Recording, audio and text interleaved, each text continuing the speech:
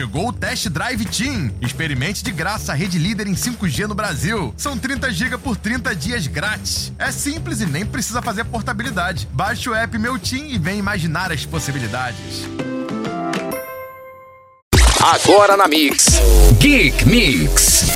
Geek Mix. Sem direito a Game Over. Mix, muito boa noite, vamos nessa, 10 em ponto, tá começando mais uma edição do Mix. Que beleza. Agora sim. It has begun. Eu, Afonso Solano aqui, o 3D e o Gordinho, estamos retornando da CCXP 2019. Onde eu andei, na média, 12 quilômetros por dia. A minha média também minha média foi 12 e pouco também por dia também. Ou seja... Teve um dia, e olha que eu faltei um dia, teve um dia que eu dei 25 quilômetros. O Solano cobrou a minha ausência da academia, né? Todos sabem que eu sou um grande malhador, a força nerd desta mesa. Você é um bom pagador de academia. Não.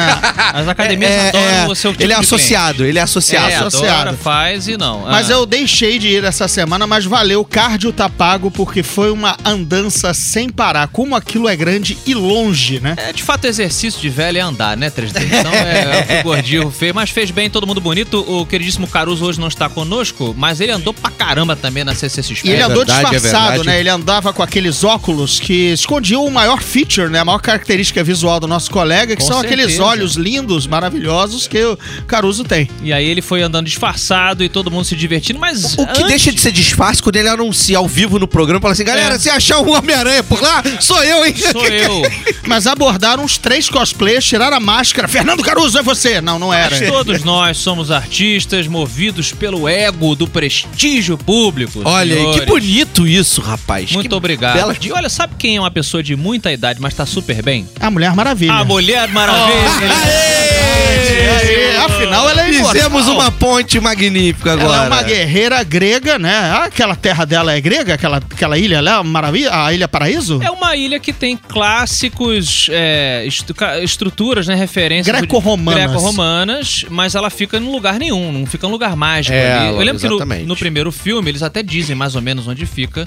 Não, existe uma coordenada lá, existe uma latitude e longitude. É um triângulo das Bermudas, mas ali pela área do Mesopotâmia. Olha bonito isso, né? Muito bonito. O programa está lindo. E lindo também parece que está o próximo filme da Diana Prince, a nossa Mulher Maravilha, intitulado o quê, 3D?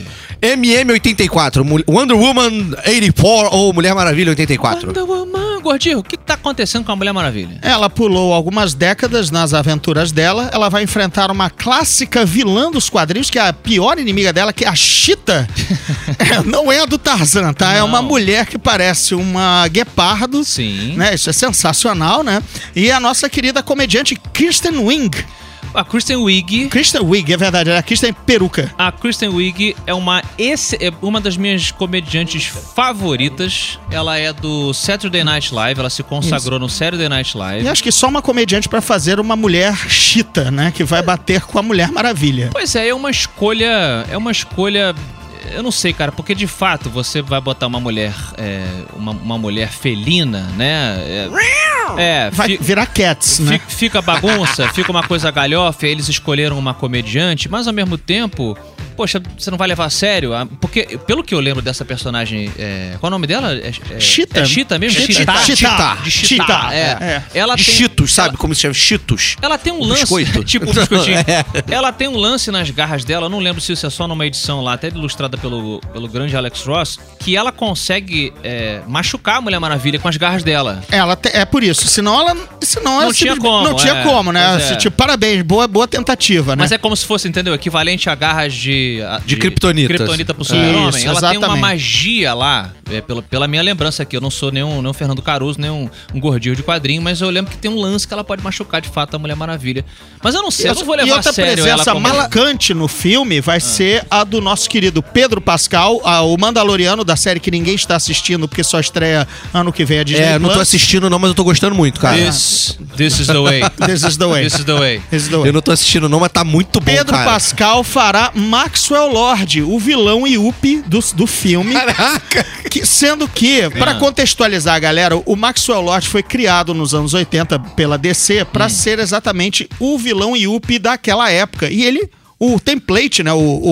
Ele foi inspirado, né? O modelo dele foi o Donald Trump.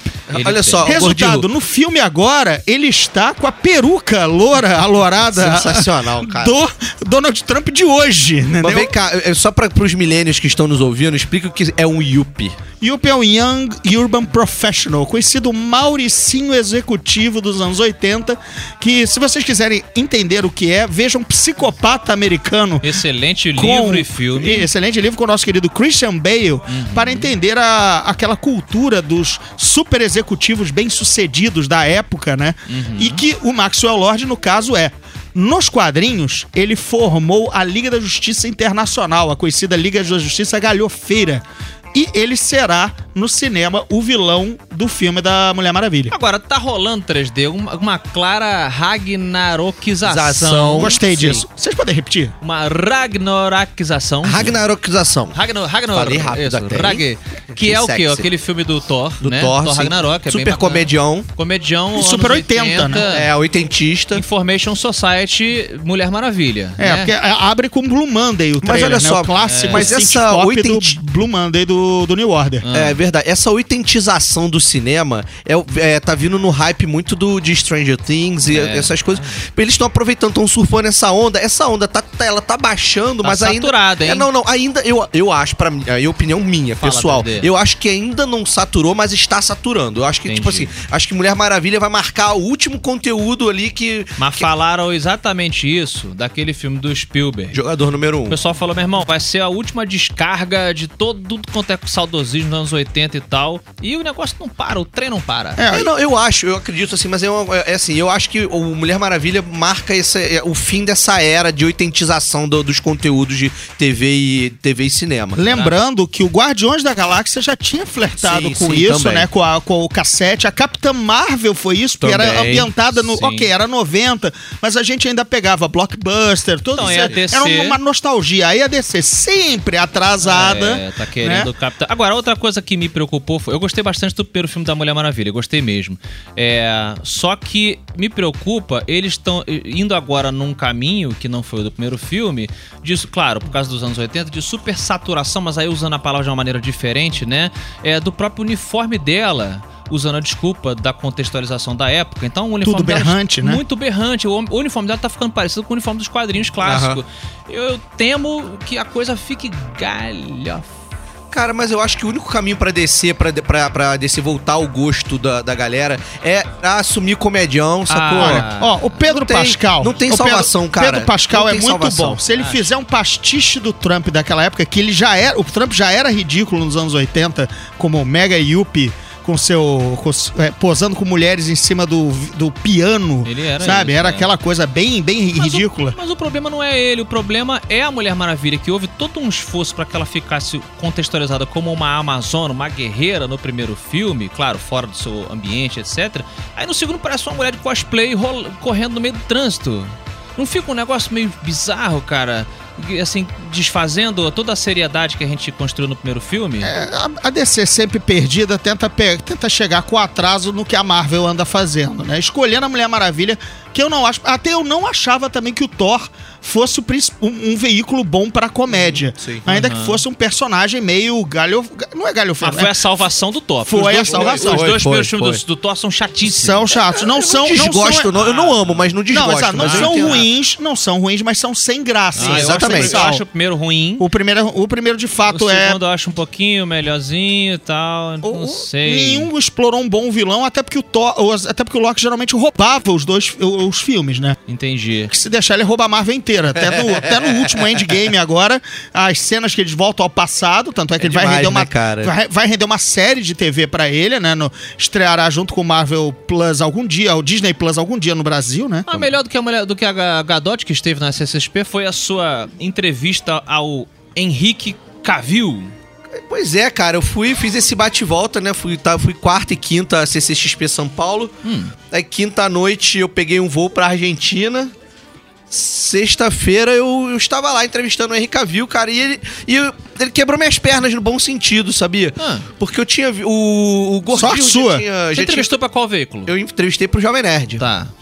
entrevistei pro Jovem Nerd. E aí? E o Gordinho tinha falado que ele já tinha entrevistado ele, falou que ele era muito mídiazão, né? Normalzão, né? Não tinha sido simpático nem nada. Um outro amigo meu que também já tinha entrevistado ele falou que ele era muito seco, que ele era muito, né? Que ele não era aberto, assim. Seco ele é, você não viu ele no The Witcher? Isso, não tem água ali dentro, não. Tem outros elementos químicos, mas a água não. A água tá na audiência. E aí, cara, quando eu fui conversar com ele, teve uma coletiva de imprensa, né? Pra todo mundo. E aí, quando eu fui conversar com ele no one-on-one... É a entrevista exclusiva, é quando você faz sozinho. Exclusiva. Aí, ele me quebrou as pernas, porque ele foi muito simpático. Tava sozinho contigo, aí não gostou da pergunta, partiu pra dentro, né?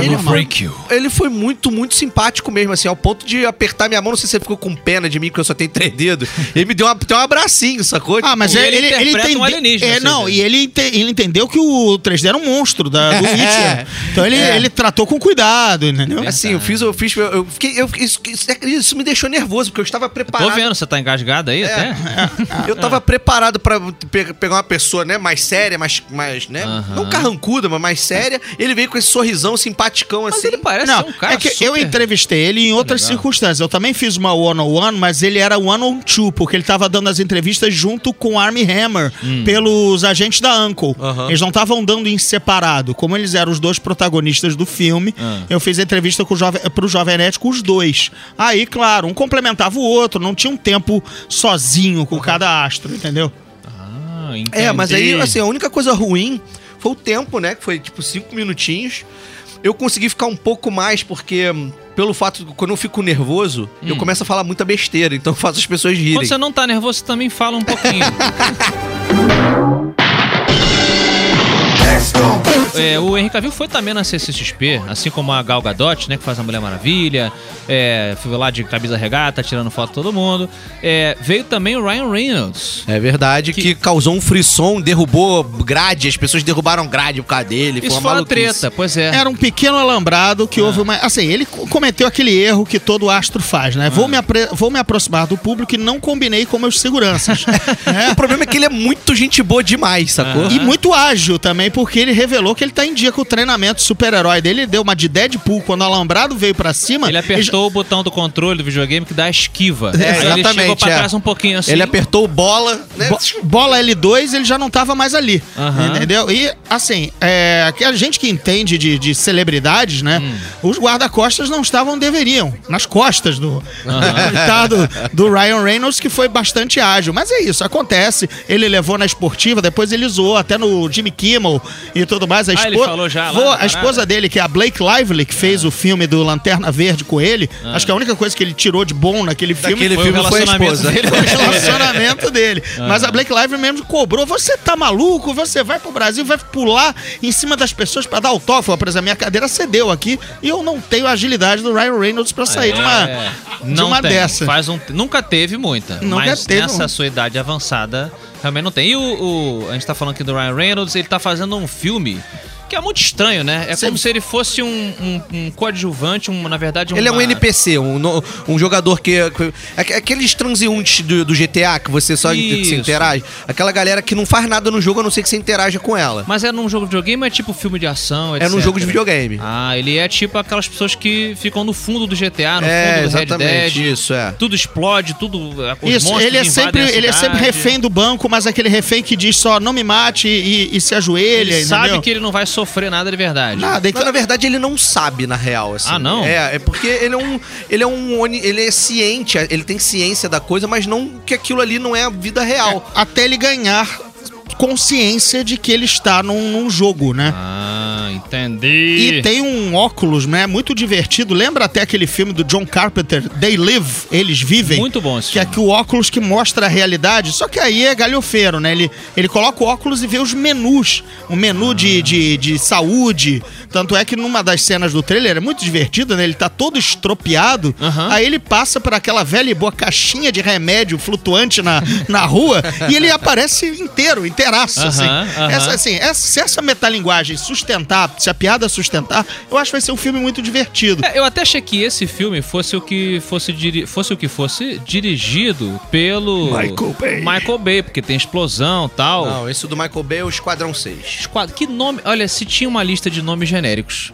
Esse estava no topo. Eu acho que é referência ao Rainbow Six, cara. 6. Eu acho que é referência ao Rainbow Six. Pô, Mas então sem querer pagar Sem pro Rainbow querer pagar Six.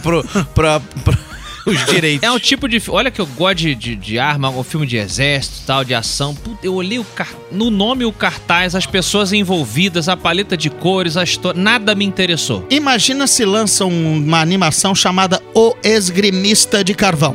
Para não pagar. Mas aí rola um belo processo, né?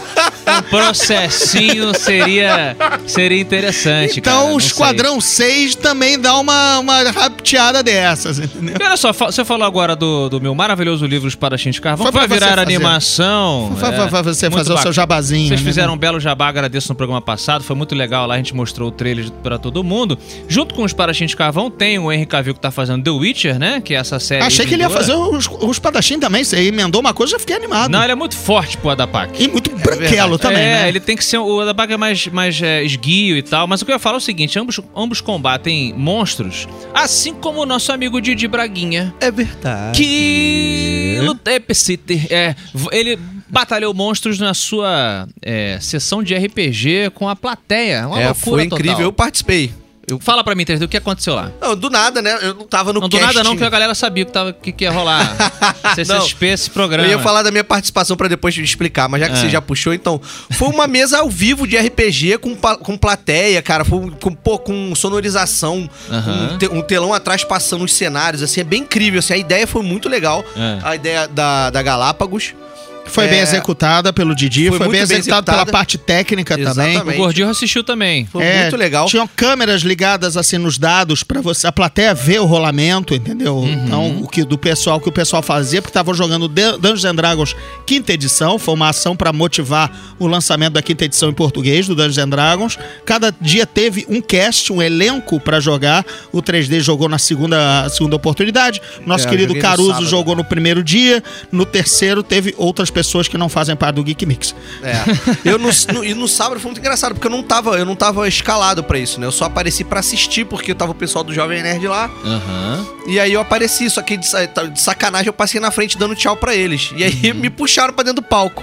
Olha e aí. foi incrível, porque o Didi não contava com isso, mas ele soube lidar muito bem com a situação. Então a aventura foi muito divertida, O cara. 3D foi aquele player chato que, na verdade, não tá combinado de aparecer na casa no RPG e abre a porta e aparece. É o Kramer. É o Kramer. E aí Só você... que é o Kramer do RPG. No Só meio que da eu ganhei a aventura. Eu fui o vencedor da aventura. Não há vitória no RPG. Claro que há. Eu sei. Mas o importante é que, resultado, coitado do Didi tava lá com sua sessão pronta e chega mais um jogador. Aquilo que todo mestre de RPG odeia.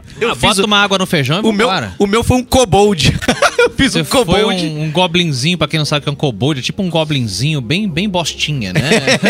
É um lagarto gigante. E ganhou. Eu ganhei, porque eles botaram um baú que eles tinham que proteger nas costas do kobold pra me zoar. E aí o chefão lá da parada virou e falou assim: meu lacaio, traga-me o baú. E o baú já tava nas minhas costas. E eles queriam me matar, sacou? Eu falei, foda-se, vou levar o baú pro mestre lá. E estraguei a brincadeira de todo mundo. 3D, como bom carioca, meteu a mão no baú de dinheiro e saiu correndo. Deixou todo mundo na mão.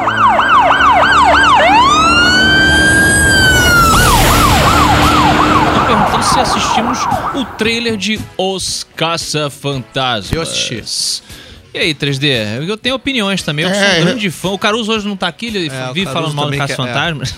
Cara, então, eu acho fã. que o que eles estão se propondo a fazer é como se fosse como se aquelas crianças tivessem alguma relação com os caça-fantasmas originais. E aquilo fosse uma história, tipo, muitos anos depois, como né, nos dias atuais, em relação a quando aquela história aconteceu nos anos 80. Passou 35 anos desde os caça-fantasmas, que foi em 84. E aí, eu gosto muito mais disso do que reboot, do que qualquer outra coisa. Eu gosto muito mais. É a sequência que a gente queria quando o reboot saiu, que na época ninguém deixava fazer a sequência, o Bill Murray não deixava, tava uma bagunça e aquilo... Harold Ramis acabou morrendo, né? Morreu, e o pessoal falou, cara, é isso que a gente vai fazer, é o que a gente pode fazer e vambora. Tanto é que o legado dele vai estar na personagem que é filha ou neta dele. Aliás, é filha, né? Filha com a secretária, né? A Janine. A menina se parece tanto com ela quanto com ele. Parece um elenco bem bolado. Acertado, Assim, Nada me interessou de fato ali naquele trailer, mas o Paul Rudd torna qualquer coisa interessante, ou pelo menos minimamente algo que você mereça dar uma atenção. Paul Rudd, pra quem não lembra, é o Homem-Formiga. É o Homem-Formiga. E ele tá ali chefiando, tanto é que ele que apresenta a trama e tudo mais. Exatamente. Mas me pareceu Stranger Ghosts ou Ghost Things, entendeu? De novo essa coisa da oitentização, Total. Da saturação. E pior, Não, mas olha só, com eu o acho menino, o menino ainda marca mais isso, que ele é o protagonista do o Stranger Mike, Things, né? é o Mike, entendeu? Então, Esqueci o nome do ator agora. então Sabe um negócio que me incomodou pra caramba? Aí isso é sensacional. eu até abri aqui o meu Twitter pra ver as respostas da galera quando eu botei hoje à tarde. Que é o seguinte, em 1984, quando aconteceu o primeiro Caça-Fantasmas, o final do filme, o clímax, é um deus sumério que é invocado, né, através de um ritual interdimensional ali no meio de Nova York, trazendo quase um apocalipse, né? Aí o trailer agora dos Caça-Fantasmas atuais, as crianças nunca ouviram falar. Por que não? Elas não. Mas aí foi o que até eu te respondi. É um apocalipse de um deus sumério invocado no meio de Nova York. Como é que as pessoas não iriam lembrar disso? Essas crianças, se bobear, não sabem nem do 11 de setembro, Mas cara. comparamos, vamos lá. Comparemos 11 de setembro com um apocalipse. Acho que a gente ia lembrar. Lembra de quando quase rolou um apocalipse, galera? Porra, lembra? É ensinado nas escolas, inclusive, né? Deve ter, no mínimo, um feriado. Olha, eu acho que o No mínimo, roteiro. um feriado alguém fez. O roteiro vai responder que foi uma catarse coletiva, entendeu? Foi um delírio coletivo. Aliás, eu acho lembrando. que se o caminho for esse, porque assim, eu te confesso que eu nem prestei atenção nisso no trailer, não. Eu não reparei que isso foi que isso aconteceu. Isso é coisa de escritor. Essa é coisa de escritor, que é procurar inconsistências na trama. É foda. Olha só, o 2 já é muito ruim. O Caça-Fantasmas 2 é muito fraco. ruim, tanto é que ele começa com um absurdo, que era eles estarem falidos e Não desacreditados. faz sentido nenhum também. E não, e era. Detalhe, como é que eles estão desacreditados se só passou 3 anos do apocalipse sumério? Os caras salvaram o apocalipse sumério. 35 anos depois, alguém dizer, foi um delírio coletivo, esses caras não fizeram isso. Dá pra forçar a barra. 3 anos depois é complexo. Os caras estarem fazendo, eles animam festinha infantil. As pessoas não superam um relacionamento? Vão superar o apocalipse sumério? Pelo amor de Deus. Se ainda fosse o apocalipse cimério, com Ainda Conan dava. presente, ainda vai lá, entendeu? Mas tirando isso, eu também achei, assim, putz, é difícil, Caça-Fantasma. Eu amo, mas assim, o Caça-Fantasma na fazenda. Olha que eu gosto de fazenda também. Também é um cara, é ali no Pantanal, é no Mato Grosso. É difícil. Eu acho que a intenção, na verdade, ali é mostrar que, de repente, aquela galera que tava desacreditada no 2, que depois foi descansar na fazenda, foi procurar lá a famosa aposentadoria, que ou a galera nos Estados Unidos ou vai pra Flórida ou vai pra um rancho no interior. Tem respostas a serem. Tem perguntas no ar. Como é que o Ecto One foi parar numa fazenda? Por que aquilo se passa no Wyoming ou Oklahoma, ou sei lá onde, que cu dos Estados Unidos aquilo se passa. Eu acho que ele. Eu, pelo menos assim, eu vi uma vez só, eu quero até ver de novo pra ver se eu reparo mais coisas que vocês estão falando aí. Repare bem. Mas o que me Repare passou a bem. princípio é que o trailer não entrega muito, então assim. Entregou que os caras acham as ferramentas dos Caça-Fantasmas ali. This is a ghost trap. E aí eles não lembram tal, e vai ter algum fantasminha. Tem na o Geleia, fazenda. tá? Não, o Geleia Tem tá. O Geleia aparece. Eles E aí- saem de um duto, né? Eles saem de um poço, né? Vai ser. Isso que é bizarro, vai ser Stranger Things na Stranger fazenda. Ghosts. Stranger Ghosts. Mas eu não acho que vai ter estética dos anos 80, não, cara. Porra, mas tem, porque tem os moleques do Stranger Things. Para. Não, aí Eles não mudam o penteado por conta da gravação da 4ª temporada, né?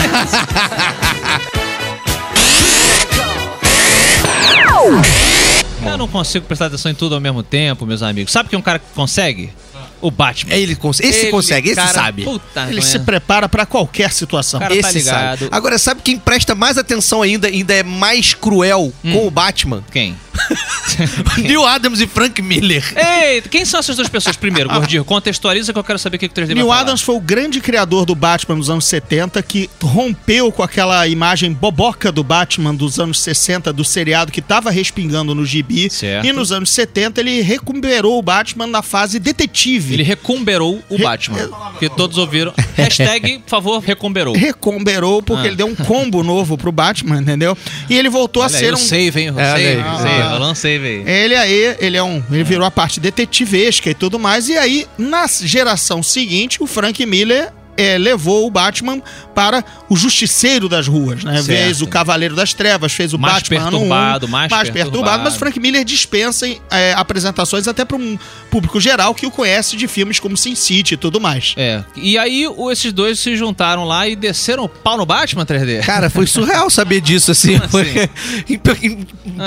Na verdade, não foi no Batman, foi na DC. Entendi. Criticando, segundo o nosso amigo Gordinho ali, que estava lá em loco, falando que, meu irmão, esses caras não leem os gibis, cara. Exato. Não leem os quadrinhos. Como é que eles podem, tipo, fazer essa banda de mercadoria que eles fazem com os filmes? O Batman foi o grande homenageado da CCXP pelos 80 anos. Ele foi lá receber o prêmio? Foi lá, mas ninguém viu. Ele pegou, aí quando todo mundo olhou pro lado, ele já não tava mais lá. Não, só escutou assim, I'm Batman. Aí quebrou a clarabóia, né, da CCXP.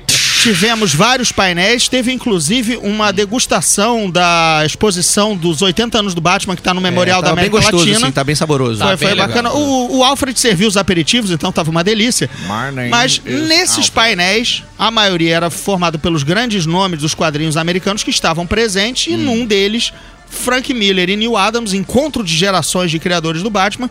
O Neil Adams simplesmente reclamou da DC porque segundo ele, a DC acerta em pequenos pontos do Batman porque fica pegando traços aleatórios do gibi, geralmente dele, mas muito mais do Frank Miller, em vários filmes, ou seja, a coisa nunca fica coesa. Então você desperdiça histórias do Batman, porque tem trechos do Dark Knight no Nolan. Vira coxa de retalho, né, cara? Tem trechos do Batman do Miller de novo também no Batman vs Super-Homem, mas não há aí ele diz, o gibi tá pronto, é só adaptar ele de cabo a rabo. Parece que a DC não lê os gibis que edita, parece que a Warner não lê os gibis. É meio doido mesmo, E aí cara. O Frank Miller no outro lado lá fez assim um gesto como se fosse folheando, como se o executivo da Warner só desse uma passada de olhos e essa cena é legal, eu vou pegar. Essa cena aqui também tá interessante, eu vou pegar. E fica, como disse algum companheiro da mesa, uma coxa de retalhos. Tem um comentário na live aqui, cara, maravilhoso, do Eduardo Lavinhas. Neil Adams versus Frank Miller seria um filme bem melhor que Batman versus Superman. Com certeza. Olha, com certeza. O Neil Adams ele agora, assim, pra quem viu os painéis, né? Ele extremamente grosso, assim, no trato. Ele tava se achando, assim, num circo de sul-americanos. Ele não tava sendo legal com a plateia brasileira. Alley também. Ele tava. Lá ele tava cobrando. Mas não dizem que ele é meio barraqueiro? Ele é barraqueiro e ele realmente tava naquela posição, assim, do tipo... quem falava inglês errado com ele zoava, entendeu? Quando era uma pergunta de um brasileiro no painel, de um público. Ele tava sendo, desculpe o termo, bem escroto. Cuzão. Um cuzão. Hashtag Neil Adams cuzão. Pode colocar aí. Mas pode subir, mandar lá pra ele, que ele vai ler. Ele tava cobrando 60 reais. Que beleza. Reais, uma moeda. Se falasse reais num painel que eu estivesse dando também, eu ia zoar. Eu ia zoar. Eu ia. Se falasse reais assim, se toda... Seu Afonso, quantos reais custa? Eu ia dar uma gastada. Sabe outra coisa que tá zoada pra caramba? Não tá não. Para com isso. Semana que vem teremos uma edição especial de Star Wars, que é a véspera da estreia, mas já podemos começar a falar mal desde hoje. Não, para. Vocês parem com isso, seus chatos de galocha. A única coisa que está salvando o universo Star Wars atualmente é a excelente série O Mandaloriano. Que não vemos, mas sabemos. A gente não vê, eu não tô vendo. Eu assisto sempre na casa de uma amiga minha em Nova York. Sim, entendeu? É verdade. Eu vou pra lá rapidinho. Eu fui 4 vezes aos Estados Unidos semana passada. Eu fui lá e assisti. É porque quando você usa muita milha, a viagem se torna de graça. Né? Aí você vai só fazendo essa viagem aí. A única coisa que salva, pelo amor de Deus, Star Wars, aí espero que o JJ faça a volta aí e consiga trazer um arco dramático bacana pra Rey e pra todo mundo ali, Kylo Ren. A Kathleen Kennedy nem apareceu, ela tava listada, né? A produtora. Nem apareceu aonde? Ela ia aparecer no painel da CCXP. Entendi. Ela ia aparecer junto com o JJ e o trio principal, mas para evitar ovos, tomates, etc., da minha parte, porque ela sabia que eu ia estar presente, ela nem veio. Então, só pra contextualizar, né? Teve um puta de um painel super esperado lá na CCXP, que na verdade a entrega foi muito menor do que o público tava achando. É? Porque foi o último painel do sábado. Tá. que começava às 5 horas. Eram então, 4 horas ou 3 horas de painel, Era pra ser um tempo muito grande de painel, porque era o que todos esperavam, por ser o último painel. Porque que acontece? Nos outros dias, o último painel começava entre 6 e 7, porque o evento acabava às 9. Então, esse painel começando às 5, o painel do Star Wars, as pessoas estavam achando que ele ia ser um painel longo. Mas estão parecendo o coelho do Alice no País das Maravilhas, preocupado com o horário, com o tempo. não, o que aconteceu no mas painel? peraí, é porque Eu tô havia um explicando. rumor de que o filme seria exibido. Então tinham muitos rumores acontecendo em relação a esse painel, que foram todos caíram por terra, porque na verdade a entrega do painel foi muito aquém do esperado. Mas o que aconteceu então no painel? Então, na verdade For o painel... the love of God. As primeiras coisas que não aconteceram, na verdade, foi a não presença da Kathleen Kennedy. Quem é a Kathleen Kennedy? Kathleen Kennedy é a executivona, manda-chuva da Disney. Que fez grandes filmes da era Steven Spielberg e George Lucas. Ela era produtora, né, do Caçadores da Arca Perdida, amiga pessoal do Spielberg, e apresentada ao Spielberg pro George Lucas, que a selecionou como presidente da Lucasfilm quando ele vendeu a empresa pra Disney. E tá no Mandaloriano também, mandando bem pra caramba lá. Mas aí ela não apareceu. Ela não apareceu. E a entrega do painel em si não foi tão legal, porque as perguntas... A gente não sabe até agora se as perguntas foram perguntas passadas da produção do filme para serem feitas, tiveram que ser aprovadas, mas assim, foram tudo muito raso. Isso acontece. Às vezes a pessoa culpa o evento e não sabe que a produção... acontece. Então, só pode perguntar isso. Exatamente. Né? Não mencione... Foi só berraria, na verdade. Então, foi só gritaria. Foi muita gritaria. Teve um trailer muito legal. Teve um trailer... O velho... Para de gritar! Mas foi bem isso. Eu não estou ouvindo minha novela! É porque esses painéis são uma bosta. Não, entendeu? olha só. Porque vem o gringo pra ficar lá na frente como se fosse no teu lugar de fala porque você não foi. Você não foi, não é teu lugar de fala. Eu já fui vários desses painéis. É meu lugar de fala, eu fui. É meu lugar de fala aqui. Você entrou na vaga de deficiente, pô. Na verdade, eu entrei pelo backstage, de verdade. Isso aí é toda sexta-feira, agora. Isso aí. Mas o que acontece? Tiveram duas coisas bacanas nesse painel de Star Wars, que realmente foi bem fraco, assim. Primeiro que ele só teve meia hora, tá? Por isso que em vez de só foi de meia hora. Tiveram duas coisas bacanas e uma mais ou menos. A primeira coisa bacana foi um clipe que eles fizeram em homenagem aos 40 anos de Star Wars e tudo. Então eles fizeram um compilado de cenas. Foi bem emocionante, assim. Meus olhos encheram d'água assistindo, assim. Foi bem legal, cenas de produção toda. De tudo que a saga realmente representa pra variar, pessoal ordenhando o passado. Mas quase não mostraram os prólogos. Quase não mostraram os prólogos. Se você vai homenagear os 40 anos de uma saga, você tem que mostrar de tudo, né? Convenhamos. Menos os prólogos que quase não foram citados, né? Não, mas enfim. E aí, isso foi muito bacana, a galera se emocionou bastante. A outra coisa que foi bem maneiro, cara, foi o fato deles tentarem falar e mostrar que o filme 9, ele vai mostrar muito mais da relação dos três, do Finn, da Rey e do Paul. O gordinho é só um palhaço babacão que finge que não quer. Eu falo mesmo, ele finge que não gosta na frente dos outros, mas sai chorando das coletivas de imprensa, chorou quando o Luke morreu. Falo mesmo, dedo duro, ele fica pagando de machão aqui. Mas vou na contigo, rádio. 3D. As coisas que melhor funcionaram, na minha opinião, nesses filmes, no 1 e o 2, aí vou chamar de 1 e 2, tá? Os mais novos, 1 e 2, foram a dinâmica entre os personagens. Ainda que eu acho que os personagens não têm arcos dramáticos interessantes, a Rey com o Finn é divertido, o Finn com o Poe é bacana. E aí rolou assim, não foi uma treta, mas rolou um lance meio do tipo assim, achamos muito esquisitos isso não ter sido retratado no filme 8, meio que dizendo assim, o filme 8...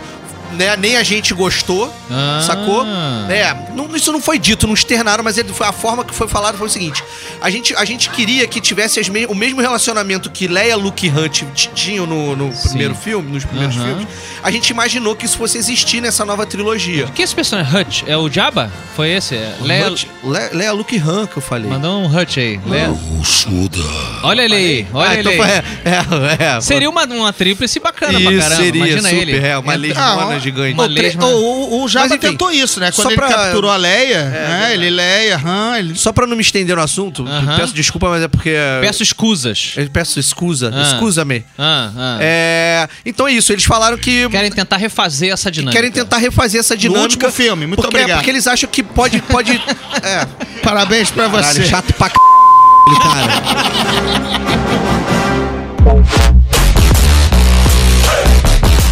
3D, quem quiser te encontrar aí fora da rádio ou da live, faz como? Então, só procurar @Afonso3D em qualquer rede, Instagram, Twitter, no Facebook, se você botar /Afonso3D, você me encontra também. Afonso número 3 é letra D. É só lá, eu tô lá em todos os lugares. E se quiser, eu também eu moro na Rua Voluntária. Não, mentira, não vou falar o endereço, não. Até no DOS, botar C2 pontos, // Afonso3D, aparece lá todo o meu perfil. Querido Gordirro.